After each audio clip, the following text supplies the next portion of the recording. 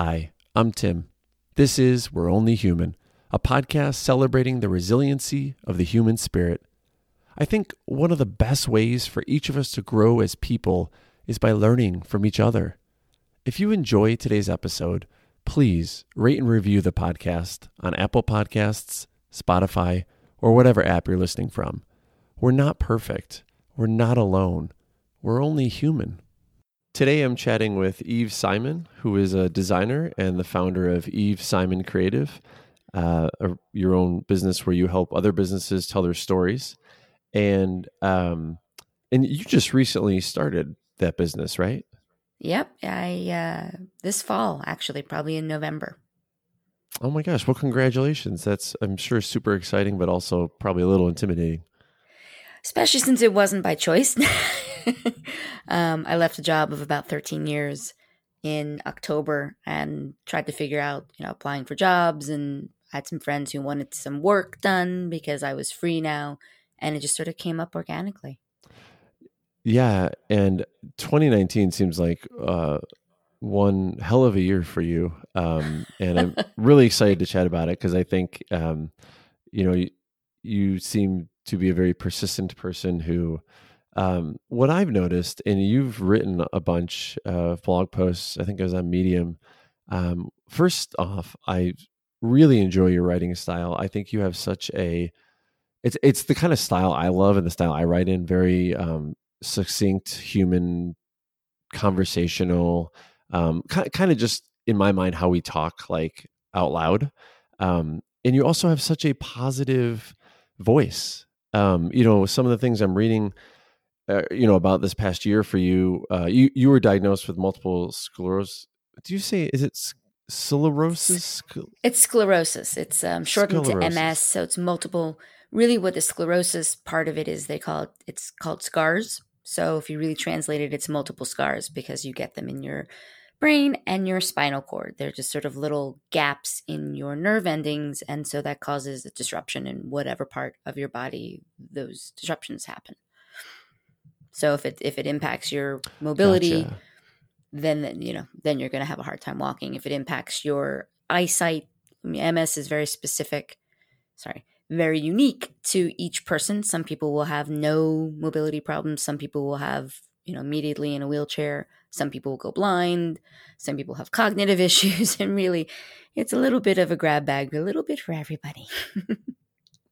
Gotcha. Yeah. And part of what I was reading that you wrote about was dealing with the continuation of, multiple MS. And like I said, just such a positive voice. So I really enjoy your writing style. Thank you. I try. I mean, you mentioned conversational. I've been writing on and off since I was a teenager in composition books. All the angsty teenage prose that you do in one of those little black and white composition books, and I just had piles and piles of them. And as I'm not a trained writer, I'm not a trained designer, really, and I just like to write like I talk, pretty much. So I'll edit the heck out of it, but if it starts to sound like something that I wouldn't say, I'll actually rewrite it and say this has to be something that's authentic to me. I love that. I love that you write like we say, because like I said, I really enjoy that kind of style. Let me ask you, just because I don't fully understand, and MS, it affects your nerves. Is that like, I'm not fully familiar with like what it does. Is it degenerative to your nervous system? It is. So it's one of those diseases. I was diagnosed in 2009. So it's been just over 10 and a half years at this point. And it is a disease of the central nervous system. They call it an autoimmune disease, but that's a wide range of things. You can get lupus. AIDS is an autoimmune disease. But that pretty much means that your immune system attacks your central nervous system. So something happens where a virus gets across what they call the blood-brain barrier, and that it enters your nervous system. and it can take years before you find out it happened. It's one of the most difficult diseases to actually diagnose because you have to rule almost everything out. Some people can take years. For me, I think I'd had it for a number of years, and my neurologist, it took her about a month. She asked some questions. I found out that I probably had a couple of attacks 10 years before. that I didn't know what to call. And so whatever happens is your immune system gets supercharged and takes over your central nervous system. And that can cause vertigo. It can cause your eyesight can go out. It can cause mobility problems. Really just depends what it wants to do. But it is a degenerative disease, so it's progressive. The drugs that they give you these days, they say are meant to slow it down, and there's a couple ways to slow it. If you have an attack, they call it a relapse, more or less. It means some new symptom or some old symptom has reared its ugly head for a period of time, and they can treat you for it. But if you can stay out of those relapses, the disease just is. And it's never going to stay exactly the same, but the medication can hopefully keep it slowly progressing like it is for me. I mean, I'm 10 years in and it's starting to change a little bit. But it's, there are people I know who've been diagnosed with a very, very difficult form of MS called primary progressive. And it's like you fall off a cliff. Like one day you're okay and the next day you're not. So I will knock on wood and be grateful that it's a slower progress for me. But it is something just to sort of, I know it's going to change. I know that, if drugs keep getting better, hopefully I will stay using a cane. Right now I use a cane to get around because my right leg is the most impacted. My right foot is what they call drop foot. So it doesn't, like when you're trying to drive a car and your foot goes up and down, mine won't do that. So that's the biggest change. It started that way when I got diagnosed and it never sort of came back. And this year, and I mentioned it in that writing you talked about, my neurologist said that I had a touch of secondary progressive, which she was pretty much referring to the fact that what happened to my foot isn't going to unhappen. that is what she calls sort of a permanent souvenir.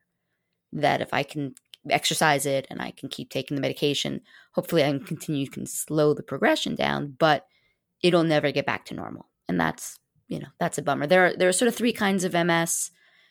They tell you not to Google it when you get diagnosed because the people who are writing out there and who are on forums and stuff, those are the people who have like the worst possible way, or they can't handle it, or they're always going to complain about it.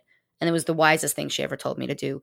Now that I'm 10 years in, occasionally I'll Google something and say, okay, well, what is secondary progressive versus what you initially get diagnosed with, which is called relapsing remitting. So it's sort of like you have an attack and then remission, and then an attack and then remission. Where I'm at right now, I'm sort of in between this fuzzy world between that and what they call secondary progressive, which means you don't get any more attacks. It's just slow progression.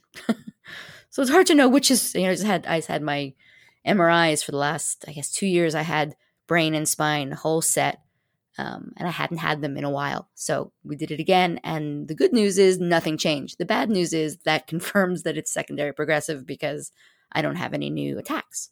So it's a confusing disease. I don't blame you for being confused about how it works. Yeah, I've heard of people that have it, and I've just never been fully familiar with what it was. So 10 and a half years ago, you get diagnosed. What's going through your mind at that time? I mean, was this something where, like you mentioned, your leg was affected? Was it something that started to show signs and you suspected this, or was this a totally out of left field diagnosis? Left field. Not only left field. I don't know if you ever watched The West Wing, and I'm a West Wing fanatic, but the president has MS. And he's diagnosed in the first season. And they, having now been diagnosed, I can look back and go, oh, they got it right. But that's the only thing I knew about MS. And then actually, maybe 5 years before I got diagnosed, my then husband's ex-wife was diagnosed. So then he had 2 wives who had MS. And I said it was his fault, but, that didn't go over well. So that's all I knew about MS. And I was actually at a conference. I was at South by Southwest Interactive, and I was having a hard time walking. And my leg was just sort of dragging behind me, and I was tired. And I just thought that I was overworked. My company, we ran a lounge there. So I was working really hard, and I was walking a lot. And I came home, and I thought that I just needed to rest and recover. And one night in the middle of the night, I got what I thought was a Charlie horse. And it was actually in my left leg, in my good leg. And when I woke up in the morning, my whole leg from my butt to my toe was numb. Like, I don't even know, like when you sit on your foot and you get pins and needles. It was the entire leg. Yeah, And like that tingly feeling. Yeah. And so you could feel, like I put my hand on and I could feel my fingers were there, but it was like at a distance. It was really, really weird. I hate doctors, and so I didn't tell anybody. And I walked on it for a week, falling a couple times. And then I finally fell in front of my ex-husband, my now ex-husband. And he said, you got to go to your doctor. And I went to my doctor. I had a knee injury, and I figured she'd tell me that something happened to my knee. And she said, your knee's fine. I think you have MS, and I'm going to send you to a neurologist. And my world exploded because the only thing I knew was bad things. I mean, it's all bad. It's never a good thing to be diagnosed with a progressive disease, but it's all I knew. And I didn't take it very well. I actually went to see my therapist that night. I had a group therapy, women's group. And I told him about it, and we hugged and did whatever we could. And when I came out of the place, I fell again and I sprained my ankle. So I went through the rest of the diagnostic process on crutches and with a really screwed up left ankle, ironically, not even the right one, which ended up as the problem. So it was traumatic in every possible way. Usually when they diagnose MS, they'll do a spinal tap, which, God, I don't know. I've never had one, thank God. But they tap into your spinal cord to see if they can find something in the fluid that comes out. They thankfully didn't do that. They did MRIs. They did a bunch of other tests. And I'm such an overachiever that I just kept willing myself to beat the test. I'm in an MRI machine thinking, okay, I can do this. It'll be fine. And it just wasn't the case. So I guess about a month later, I went back to see the neurologist, and she said, good news, you don't have to have a spinal tap. Bad news, you have MS. So at that time, there were about 3 or 4 drugs on the market. In comparison, there's about 9, 10, 11, 12 now. But the ones on the market were only injections. And there was one that was an infusion, which means once a month you go and they, it's like chemotherapy in that sense. And it had killed a couple people, and I just don't want any of that involvement. And so she gave me all the books and said, read about it, pick a drug, and as soon as humanly possible, and let's get you on the drug. So that was a lot to take in. Yeah, that's significant progress in the amount of drugs available for MS in just 10 years. Yeah. I mean, it sounds significant to me. It's hugely, it's great and it's bad in one way. So it's great because there's more choices. It's bad because they're spending the money in pharma coming up with new medications to sort of keep us going because, chronic disease people are a revenue source. Recurring revenue, I suppose. Correct. So, I mean, for example, my drug, which is not one of the newer drugs, which is really one of the older drugs, costs about, if I were to pay out of pocket, about $125,000 a year. And that's one of the cheaper ones. Yeah. They make a lot of money on us. And they actually just recently, for maybe about 9 years of my diagnosis, they said that there were 400,000 Americans diagnosed with MS. This year, they finally came out and said it's over 1 million. I still think that's low. Yeah, that seems low, but I guess I have no concept of. Yeah, they're making a lot of money off of us. And then, I mean, if you follow, Selma Blair was one of the recent celebrities that got diagnosed with it, and she's in some very terrible shape. And there's some very extreme treatments you can go on. This one, I think, was actually stem cell. There's a lot of stem cell stuff where they pretty much destroy your nervous system, your immune system, and then it comes back in theory. And if you survive it, maybe it'll slow the progression of a disease, but you may not survive it. So that just seems a little risky. So not for me. Oh my gosh. Yeah. So, but I picked a drug. The drug, it was interferon. There's a couple of different interferons, but it was an interferon-based thing that your body can makes interferon. But some people are resistant to it, or some people have bad reactions to it. And one of the things is it can elevate your liver enzymes. So after you're on it for a little while, you do blood tests, and my liver enzymes were through the roof. And so I guess 6 months in, she said, nope, new one. And I freaked out because I'd just gotten used to it. Got used to the side effects. And it was another injection that I've been on now 9 years, 8.5, 9 years. And it used to be a daily injection. Now it's a 3-day-a-week injection. That's in, I don't ever see the needle, thank God. Because that's another thing. When I got diagnosed, the first thing that went through my mind was there's no possible way that I can inject myself every single day because I can't. I'm terrified of needles. And that's all they had. So I've thought about going to some of the oral medications. My doctor's like, if it's not broke, don't fix it. If you can handle the shots, stay on the shots. And that's what I'm doing. Oh my gosh. I can't even imagine. And so I mentioned, some blog posts that you wrote. You wrote a blog post at the end of 2019, and I want to read part of it here because I think it's, again, I love your style, but it says, "Hi, my name is Eve, and in 2019, my chronic illness progressed. I had to leave my job of 13 years. I turned 50, forgot who I was, and reinvented myself." And I mentioned earlier that like 2019 seems like it was a hell of a year for you. And to me, that two or three sentences like kind of captures it. Does that capture it for you? That am I right in saying it was a hell of a year? Yeah, it was a hell of a year. It was a hell of a year in retrospect because I think I mentioned later in the blog post actually about, you ever hear about the frog that's slowly boiling in water and the water isn't hot enough to you don't feel it until you're boiled? Yeah. That's what 2019 felt like. That suddenly in October, September, which is when I learned that my job was going to go away, I was like, wait, what? I'd been there for a very, very long time. Turning 50 was going to be traumatic enough. Getting used to my disease, like every couple of years, it feels like I get used to MS and then it throws me a wrench and then I have to adjust again and then it throws me a wrench. And it was just like all these wrenches were coming at me during the course of the year. And it was just, how do you process it other than move on? I mean, I know that's not the case for a lot of people. I know some people, like I read them on the message boards. Those are the people who don't move on. And I've never been that kind of person. So why should the loss of a job or why should the progression of a disease make me different than who I am? It just takes some time and some putting your head down into the darkness, into the muck for a little while and crying for a couple of days and then getting over it and moving on because you have to.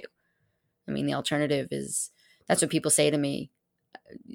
God, it's amazing. You're so inspirational, which I can't stand. I sort of hate that. But how do you do it? How do you move on? And my only answer is, what's the alternative? If the alternative is to stop, that's not okay. So you have to move on, and you have to find a way to do it in some sense that makes you feel good, and it also makes you feel positive. I mean, that's the thing that I learned actually about the job going away. That in retrospect, I could see that it was changing me, and and it hadn't before. It hadn't changed me for 12 years, maybe 11, 12 years, and then suddenly this year, it did. And that's kind of when I knew it was time to go. And it sort of coincided with them saying, yeah, I think you should go. So it's, I think 2019 has been tough for a lot of people. I'm not the only person who wrote one of those stories. A lot of people are like, let's move on. Let's, I know a lot of people have lost parents this year. A lot of people who have gotten sick this year. A lot of people who've gotten divorced this year. I got all that out of the way a couple of years ago. So it's just, you have to move on. That's the only thing you can do to sort of stay positive, I think. You said that when people say you're inspirational, you're not a big fan of that. Why not? Oh, I don't know. I think it goes back to wondering what my option is otherwise. I'm an only child. I was raised by two very professional parents. My dad's a physician. My mom's a teacher. She was actually the head of a Latin department at the private girls' school I went to. And I've always been sort of type A. So it's like you succeed. If you don't succeed, you learn something and you move on to the next thing that hopefully you'll succeed in. So failure just wasn't an option in my vocabulary in any way. And then suddenly when excuse me, I don't know if I can curse on your podcast, when suddenly it's not out in your control anymore, shit gets real. Because I can I can say I'm positive, I'm fabulous, everything's great. And then the disease takes a turn for the worse and suddenly I can't do anything about it. Or as was the case in the job, it wasn't my choice. And they did me a favor, but at the time it felt really crappy because it wasn't me saying, okay, I'm moving on to a new gig. It's them saying, we don't want you. So, it's hard. I mean, it's not to say that none of that stuff is just, rolls off your back like a duck. But I don't like to think of it as inspirational because I think there's a lot of other people who do more exceptional things. There are cancer patients who survive. There's people who survive death of families. There's people in Australia right now who are surviving these terrible fires. And I don't think my stuff measures up to that. I just keep on going. Yeah, but keeping on going is, I think that's pretty inspirational in itself. I mean, especially, you have, a degenerative chronic illness. I mean, that's keeping going is fantastically amazing in my eye. You know what I mean? Like, I understand that's all you can do, but Right. that doesn't mean it's easy, right? Nope. And I won't ever say it's easy. What has happened with the MS is I get too comfortable. In the very beginning, I really didn't have a whole lot of, it didn't impact me that much. It was, you get over, it's like, okay, well, I'm still standing. Support groups. I actually went to a support group of professional women, and they're all still standing. They're all still working. I'm like, all right, it's you don't get in a wheelchair immediately. Your life's not over. When you say still standing, you're saying literally still standing. Literally. That eventually you might not be able to stand as well as you can today. I hope that's not the case. Right now, I walk with a cane, mostly because my right leg, my right foot and my right leg are weak. So if I don't use an aid, I worry I'm going to fall. And I have fallen a couple times, and it's not fun. To walk long distances, however, I'm already using a mobility scooter, which has saved my life, but took me years and years and years to sort of admit that I needed it. But I live in an area that's it's a suburban area of DC. It's actually Silver Spring, Maryland, and it's considered quote unquote walkable. But if you can't walk for long distances, that doesn't do you any good. So when I couldn't really drive anymore because of my foot, the scooter became something that was like, all right, if I'm going to leave my apartment at all, I've got to do something. And so I have a little cart on the back of it. There's a Whole Foods 3 blocks away. My whole life is a couple blocks away, and I can take it with me. Something I've discovered, Google's amazing for finding things, whether, I don't want to look at the forums and stuff, but I said there had to be some sort of handicapped Uber because I used Uber a lot to get around. And sure enough, there is. There's not one for Lyft, but there's one for Uber. It's called Uber Wave, wheelchair accessible vehicles. And they are vans. They are side entry vans with a ramp. And you can take a wheelchair, you can take a mobility scooter, and you just ride right into it. And then you can sit in it, or you can sit in the chair like a regular person, which I like. Because before, what I was doing is I was taking the scooter to places and it would come apart. My scooter comes apart in like 5 pieces. And so it's like, oh, I don't have to take my scooter apart anymore. I can go anywhere. That's great. So yeah, it's finding those little things. But every time I would get comfortable, something would happen. And I'm like, oh God, there's another relapse. One of the things they treat you for, you get a treatment for relapses. It's called steroids. It's Solomedrol. And if you've ever had prednisone, ever had oral prednisone? I don't believe so. Okay, so it's a steroid, but prednisone is known to sort of make you crazy. And usually, like the pills, the oral prednisone are like 10 milligrams per pill, and you'll take like 6 pills, and then you'll go down to 5 and 4. This is 1,000 milligrams in an IV, 3 to 5 days in a row. Wow. And right, and I sort of liked it because I was a superwoman. I thought I could do anything. All the pain was gone. Everything went away. I thought I could regrout my kitchen, and I didn't even have grout in my kitchen. It was just like, you're just going. And then they give you what they call a taper, which is the oral prednisone. And it was like, I hit a wall. And ironically, my eyesight's fine until I take oral steroids, and then I can't see. So it's like I did that twice. Like in 10 and a half years, I've done 2 of those treatments, and I'll never do it again because, it's not worth it. Maybe it makes you feel better, but it's a week of the meds. It's a week and a half to recover from it. And it's like, you might as well just sort of suck it up and you know it's going to go away. Relapse, just so I can be clear, relapses are it's actually inflammation in your brain or in your spinal cord. So imagine like you have a nerve and there's one area that they actually call demyelinated, which means that the coating of the nerve has been eaten away by the disease. And something gets in there and it just sort of makes it inflamed and red. And that's what a relapse is something happens. You can actually get mini relapses. For me, I'm heat sensitive. So if I go out and I get overheated, I'll get what's called a pseudo relapse, and all those little areas will get activated and I can't walk or I can't think. I just get into air conditioning and then it goes away. Yeah. So, but again, you learn all these things. You learn all these tricks. Kind of becomes part of normal life. Yeah. And you learn to listen to your body. I was really bad at that. And I don't want to say that I was given this disease so that I'd slow the hell down, but part of me thinks that. I don't believe I'm Jewish, but I don't believe in sort of God as God. I think there's a universal something out there. And I was always type A. I was always pushing too hard. I wasn't listening to my body. And this disease requires you to do that. So I don't want to say it's a good thing, but it's certainly a lesson to come away from it saying, okay, well, if your body says you need to nap, you should nap. If you have to go to bed early, if you don't do, instead of going out in the afternoon and then going out to a movie and then doing something else and staying up late, instead of doing that, you do one of those things. It's just taken a long time to learn that. I think that's a really keen observation, that maybe this did force you to listen to your body more, and maybe you felt like you hadn't before that. The one thing in that passage I read earlier, you wrote, you forgot, I turned 50, forgot who I was and reinvented myself.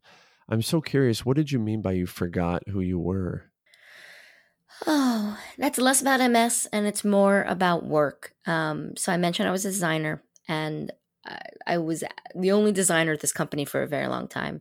And about a year and a half ago, someone came in above me, and I was actually pretty excited. I guess it was naive. I was pretty excited because she was also a designer, and so I thought that we could collaborate and it would be a lot of fun and we'd work together. She actually ended up, this is another thing about being grateful. She ended up, after being there for 2 weeks, being diagnosed with lung cancer and had to have half her lung taken out and chemo and radiation and all these things. Right. And I was like, I'm just going to be there for you. I don't know you, but I don't wish that on anybody. So we're just going to get shit done. And then she came back and I was still in sort of the get shit done mode. And I think I stopped thinking about leading at a certain point. And I've always been that way. And I just sort of said, well, it's a good job. I like the people. It was a company that did digital marketing and websites for nonprofits, for progressive nonprofits. And I liked our mission, and the people I worked with, we all had the same values. So I'm like, I'm here for a reason. They let me work from home. They've been supportive through my getting diagnosed. They've been supportive through divorce. They've been supportive through everything. So I'm just going to put my head down and get the work done. And that was the mistake. That's where I stopped being me. And I didn't realize it at the time. She came back sort of, I think that if she hadn't gotten sick, this would have come to a head sooner. It would come to the head previous year. But she and I clearly didn't get along with each other. She was in a mode where she wanted to constantly criticize me when I just didn't understand why. Maybe, again, I'm naive. I'm too old to be naive, but I'm pretty naive. And she treated me like a student. She treated me like a child. And she was 15 years younger than I am. So here I am with a millennial. That's why my Gen X podcast is I'm really into it, because I'm like, oh God, a millennial. I wanted to feel for her, and I wanted to think, okay, well, maybe she's just doing her job. But I just don't think she was a very nice person when it came down to it. And I let her have the upper hand on me. And that bothered me, because I wouldn't have done that before. And I guess I figured I stopped being me because I wanted to take what I could get. They were nice to me. It's like an abused child or abused wife at a certain point. Well, it doesn't beat me every day. So, today wasn't so good. Tomorrow might be better. And that kind of bargaining shouldn't ever happen. It shouldn't happen in your professional life. It shouldn't happen in your personal life. And it made me sick. I had headaches all the time. I didn't want to go to work, even though for me, work was literally 10 feet from, I have a home office.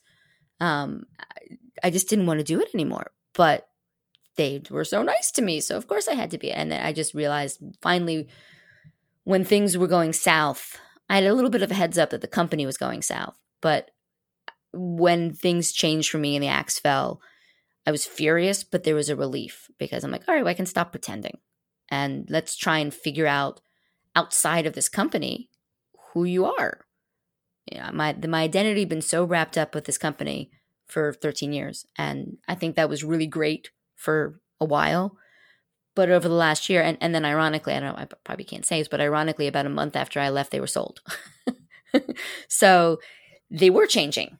And that was changing me, and I couldn't tolerate that. So it all happened, all this transformation sort of happened at the end of the year. I left them the 3rd of October, and I started my company a couple weeks after that, sort of just because I needed to work. But now I'm actually into 2020. I'm thinking I'm going to go for it. I'm going to, I have a website. I've got my logo. I got my LLC almost there. I'm going to see what happens. And the thing that had kept me from doing it for about a year and a half was health insurance. Because it's terrifying to have a chronic disease. You have to have insurance with a chronic disease. There's no question. But I didn't want to go on the exchanges. I didn't want to do any of that. And then when you leave a company, they give you COBRA for 18 months. And I'm like, okay, 18 months. Let's let them, I have to pay them for it, but all right, I'll get my insurance through them for 18 months.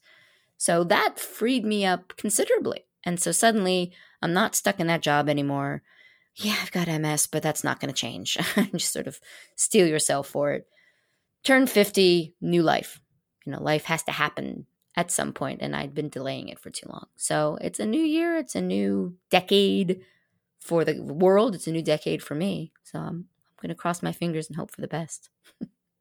Absolutely. And you mentioned that when you left the job, that you all of a sudden discovered you maybe didn't realize what your identity was anymore, and you started to learn more about who you were. What did you learn? Like, what did you learn about your identity? Who were you? I think what I learned, at least afterwards, is I was better at my job than she made me think. And I let her make me think that I didn't know what I was doing. The strange thing is, so she was 15 years younger than I am. And at a certain point, I think it might have been while we were negotiating my exit, she actually said to me, I just want you to know how impressed I am that you are self-taught and you got this far. So congratulations, good on you. And I was on the phone. I just wanted to slap her across the face. Because, I got into the industry, the web industry, when there was no web industry. So we had no training. I have a master's of fine arts in theatrical lighting design, and I have a bachelor's in philosophy. So, everybody who started the web industry came from someplace else. And, that's how I learned. Maybe it's a Gen X thing too, that I just learned to learn it myself. I'm not going to go to school for it. I'm not going to get a degree for it. I'm not going to get a trophy for it. You just do it. And I stopped doing that. And so when I realized that, it's like, okay, I got to start, learning something new. You never stop. If you stop learning, you stop living. And ironically, podcasting is one of those things that sort of got me back to life, because it's something I've thought about. I didn't know anything about it. Anything that's related to design, I can fake, like animation, I can fake it. But audio is entirely different, as you know. So I bought some books. I bought a microphone. On Black Friday, a boom arm went on sale. I bought that. And I just sort of said, I'm going to learn something new and see where it takes me. And really, at the end of it all, I realized what I try to do as a professional and as a human is tell stories in one way or another. And if that's going to be through design, if that's going to be through audio, if that's going to be through writing, as long as there's a story to tell, I'd like to tell it. And I'd totally forgotten that. This person had made me feel like I was worthless, because I wasn't trained. She came out of a school with a degree in this stuff. Well, I don't. I've taught people who get degrees in web design, and I don't have one myself. So I learned that don't believe other people. I believed her for a long time because she was so persistent about it. And nobody came to my defense. That's the other piece of it that bothered me, that I was hoping that somebody would step in and say, stop that. Don't be so mean to her. And they didn't. So you have to take it on yourself, just like with your health. You've got to take control of your health. And you can't just sort of say, all right, well, whatever the doctor says is right. Well, the doctor may not be right. Or maybe there's another doctor. Or maybe you ask questions at your appointment that they didn't think about. So, at a certain point, I realized I had to take control, and I ceded that control to other people, and that's not who I am. So, but it is a fine line between being a control freak, which I am, and understanding that you are not in control of everything and knowing what you fight for and what you don't. I can't stop the progression of MS. I can do a couple things to try and slow it, but I certainly can stop someone from treating me like shit. Yeah, it's that idea of concentrating on the things that we do have control over and not stressing out over the things we don't. I forgot. There's some saying I heard recently along those lines, but it's something I've thought about too, that I don't think I'm a control freak to the extreme, but I do think I enjoy being able to orchestrate my own, destiny, my own environment to the best of my ability. And I do feel like when those situations arise where it's something that I either have little or maybe no control over, it's hard not to get frustrated out over that. Like, it's so hard to just say you literally can't do anything about it. Like, just saying that sentence, I'm always thinking, no, there's always something I can do. Right. Yeah, but it's also it's a combination, I think, of age for me. I mean, when I was 30, I was crazy. I mean, I was just impossible to deal with because I was so high strung, I guess is a word for it. And the pressure, like I lived on the pressure and I wanted things to be perfect. And I know that it's never going to be perfect. Or your definition of perfect changes over time, because perfect can be, I'm going to nap today. That's perfect. I mean, but when you're younger, you don't see that. And I'm sort of annoyed that you have to A, get older, and B, potentially have some sort of trauma to see it. It would be really cool if you didn't. But it is what it is. So, there's a fine balance between being totally, I have to control everything in my life, and then the opposite, which is, well, I have no control, so I'm just going to go with the flow.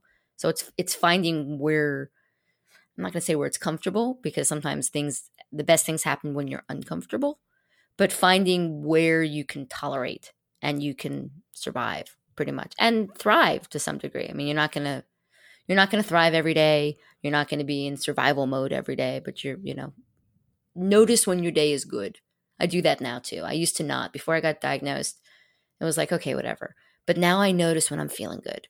It's like, this is a good day. I know it's going to change, but this is a good day. And then you sort of say, okay, cool. Let's mark that as the top. And when it's down again in the basement, I'll remember there's going to be a top again. But, that takes time, unfortunately, to learn that.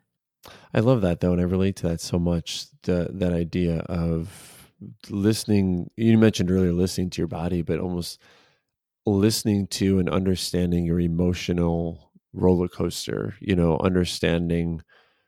I've seen myself do this year.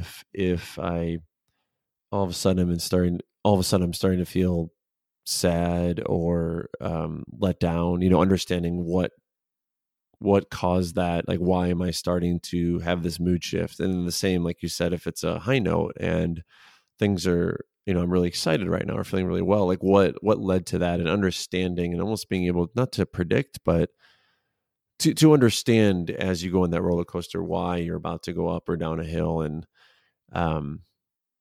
it's definitely something I've paid so much more attention to. And to be honest, I never had in my life. I never thought you could understand why you feel a certain way. I mean, that, I guess, sounds silly, but I really didn't even understand that. It comes with age. It comes with things that happen. I mean, I lived a pretty, I'd say, easy life for a while. But after I got diagnosed, a lot of things happened. There was the health issue. I had two beautiful dogs, Bernese Mountain Dogs. They were twins, and they were pair bonded, and I adopted them. My ex-husband and I adopted them, and they lived 8.5 years, and one got sick. He got cancer, and it was terrible when he had to be put down. And then his sister died a month later because she couldn't be without him. And I was like, whoa, okay, that's bad enough. And then that started the decline of my marriage. Ironically, the way that my marriage broke up was because my ex-husband came out as transgender. It starts to sound like a country song after a while, like you need a broken down truck, diagnosed with MS, and your dogs die, and your husband wants to become a woman. There was no other solution but to come out of it. And so that was, I guess I got divorced. I moved out in 2014. So I've been on my own now for about 5 years, a little over 5 years. And those 5 years have been sort of taking stock. Who am I? I'm happier now that I'm not married. I'm still sad because I lost my dogs. I'm more resilient. You're talking about resilience in this podcast. I'm more resilient because of this disease. And you sort of, like you said, take stock of what's the highs and what's the lows.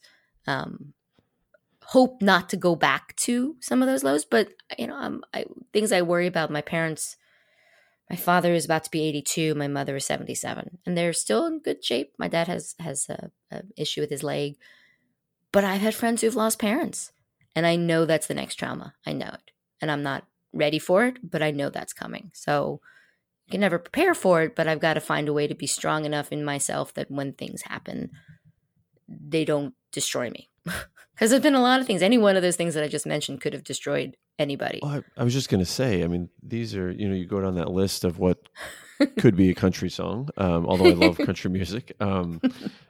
Yeah, like you said, any one of those could knock someone down and they might not get back up. Yeah. And my gosh, the thought of, obviously, I interviewed someone recently, Robin May, and she, one of the quotes from her interview struck me. She said, there's 100% chance of us dying. Right. Right. And, I never thought about it that way. So, obviously that goes for us and our parents, but what an unsettling, feeling, like knowing that they're approaching, the average human life expectancy. And, like you said, obviously, one day they are going to pass away and it's going to be a trauma. And just thinking like that it might be coming up, I'm just getting a little like shaky thinking about that. I know. I'm sorry. It's oh, don't be sorry. So many of my friends have lost their parents this year, and in the last couple of years, actually. So it's really top of mind for you. Yeah, it is. And we're going to do a podcast. Actually, my co-host, I guess 10 years ago at this point, she lost her mother. And so, Sasha's my age, she's 50. So at 40, she lost her mother. And I cannot imagine that. And I was married, and with my ex-husband, I was with him for over 17 years. And my relationship with my parents deteriorated during that time. So it's hard not to look back and say, oh shit, I should have spent more time in times that they were in better shape and I was in better shape. We should have done stuff together. But you can't, if you go back there, you'll never get out of it. So I have to try and think about it. And they've been very positive. I joked that the best way to get along with your mother as you age is to get a divorce. Because, my dad and I were always tight, but single, I'm an only child. I'm a daughter, Jewish family. Mother-daughter things are tricky. So, but we have never gotten along as well as we have for the last 5 years. So I'm grateful that it happened. That's another thing too, when we talk about resilience, that just every day you have to live. Because if okay, maybe one day you sleep a little bit more or you don't pay as much attention. But life is just way too freaking short for everybody, whether it's you, whether it's your family, whether it's your friends. Unfortunately, I had a friend who died tragically in a car accident. At this point, I think it was 7 years ago. It was just sudden. And she was my age. And it was just like, how does that happen? So, anyone can get hit by a bus any single day. It's not, maybe it's a very sad way to think about it. But if you can make it positive and say, just enjoy as much of your life as you can. You don't win anything by being negative. I like that. You don't win anything by being negative. What a great way to think about it. Like, we're all going to be here. Well, I mean, hopefully we're all here tomorrow. So Right. why not be positive here tomorrow instead of negative? I'd like to think that it's interesting. I've been obsessed with ampersands. You know, the and sign. Yeah. Yeah. It's a really, because I'm a designer, it's a beautiful mark. It's a beautiful graphic. Like if you, on every font that you get, there's a different kind of ampersand, and some of them are fancy and some of them are curly and some. So I've always loved it. And there's ampersands all over my apartment. And it really wasn't until a lot of that stuff happened with my ex and with my dogs and with MS that I realized what it really meant to me. Because people kept asking, it's like, why do you have all these ands in your apartment? And I realized that because it's positive. You know, it's not an or, it's not a minus. If you think about an ampersand as additive, It's joining things together. correct. And you never end a sentence if you have an and, because it's like this and that and. So maybe I'm reaching and maybe that has nothing to do while I like it because I just think it's really pretty. But it from that point on, it started to mean a lot more to me that an ampersand is some sort of symbol of positivity. And I've thought about getting a tattoo of one, but I'm just scared of getting tattooed. So I don't think that's going to happen. I'm right there with you. I'm kind of the same way. Like you mentioned about the needles, I'm terrible with needles in a medical setting, but to ask someone to actually just come into my skin and purposely get me with it, like I'm such a baby. Yeah, no, I am too. I did get, there's a couple of great temp tattoo places. You can design your own and then they'll send it to you and you can just stick them on and they last for like a week or two. And so I designed a bunch of different ampersands. Yeah. And you they go. they look terrific.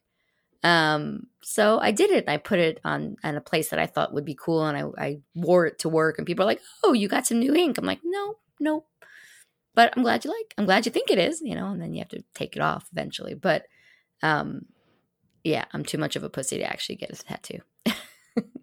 Yeah, I think my pain tolerance is too low. Unless it's really, really tiny. Maybe it's like, you know, people do those tiny things in their wrist, or they do like a little symbol someplace. But I don't know. When I was right before I was 40, because I was diagnosed at 39, I was like, oh my God, when I'm 40, if I've survived a year of needles, I'm gonna get a tattoo. And came and went. Too scared, not doing it. Oh, so. Even after that, you still didn't overcome it. I don't blame you. I wouldn't be able to either.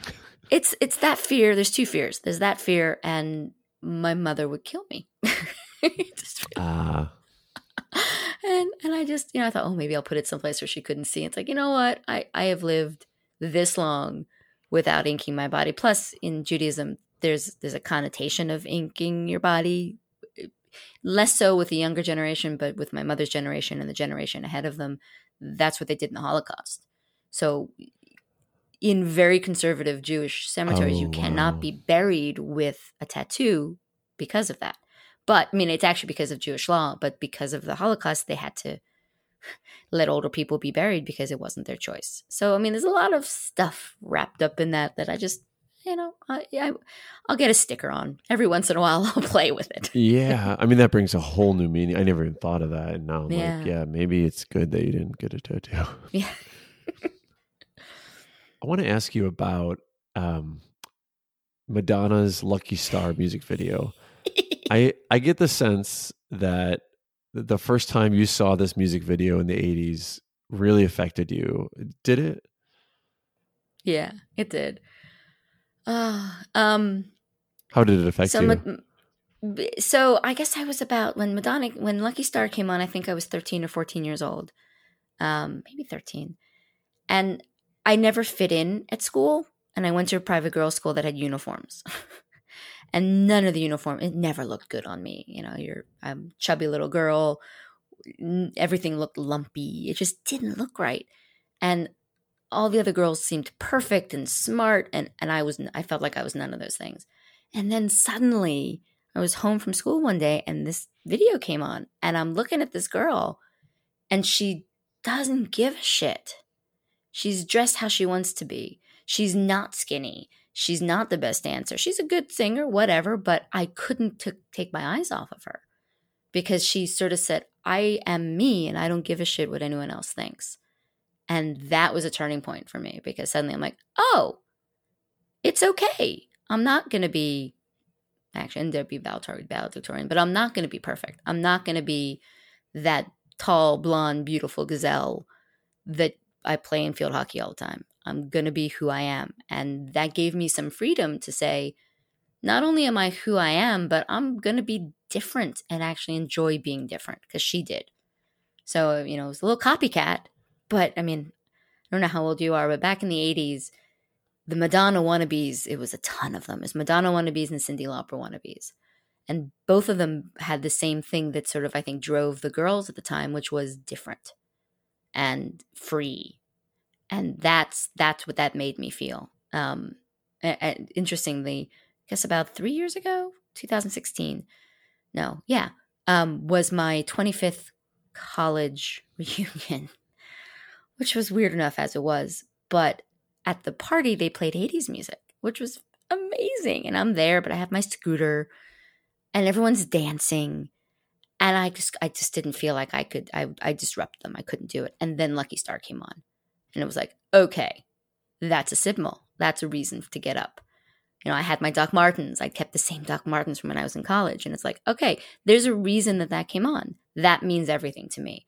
And they're like, come on over. And they moved towards me and we danced together for the rest of the night. It was just that freedom. It was just that, don't forget that that's who you are. Other things can happen. You can get a cane. You can get a scooter. You can get older. You can get all those things. But remember at the core that you are someone who doesn't give a shit what other people think. And that meant a lot. Eve, that is a scene out of a movie, I swear. Like, I'm just, in my head, I'm just picturing it. A little bit of slow motion. It was awesome too, because there was a dance floor and they were in the far corner and I was in the other corner with my boyfriend and with my scooter. And they're like, oh, come dance with us. I'm like, no. And then the song came on and they came over and they're like, we're going to carry you if you don't get up and walk over there. I'm like, okay, we're going. But it was like a movie, because it was like, okay, there's that scene that, the middle-aged woman hears the music of her youth and suddenly she's alive again. But music does that to me. And actually the 80s were a period of time that was probably bad for a lot of people. But for me, it was coming out of my shell. And I didn't have a lot of boyfriends because it was a private girls' school. Fine. I went online and I met people. I've always found a way, and nothing sort of kept me down for too long. And when stuff gets bad now, I think about that, saying nothing's ever stopped you before. So take a breath and, feel what you have to feel for a period of time. Don't linger in it too long.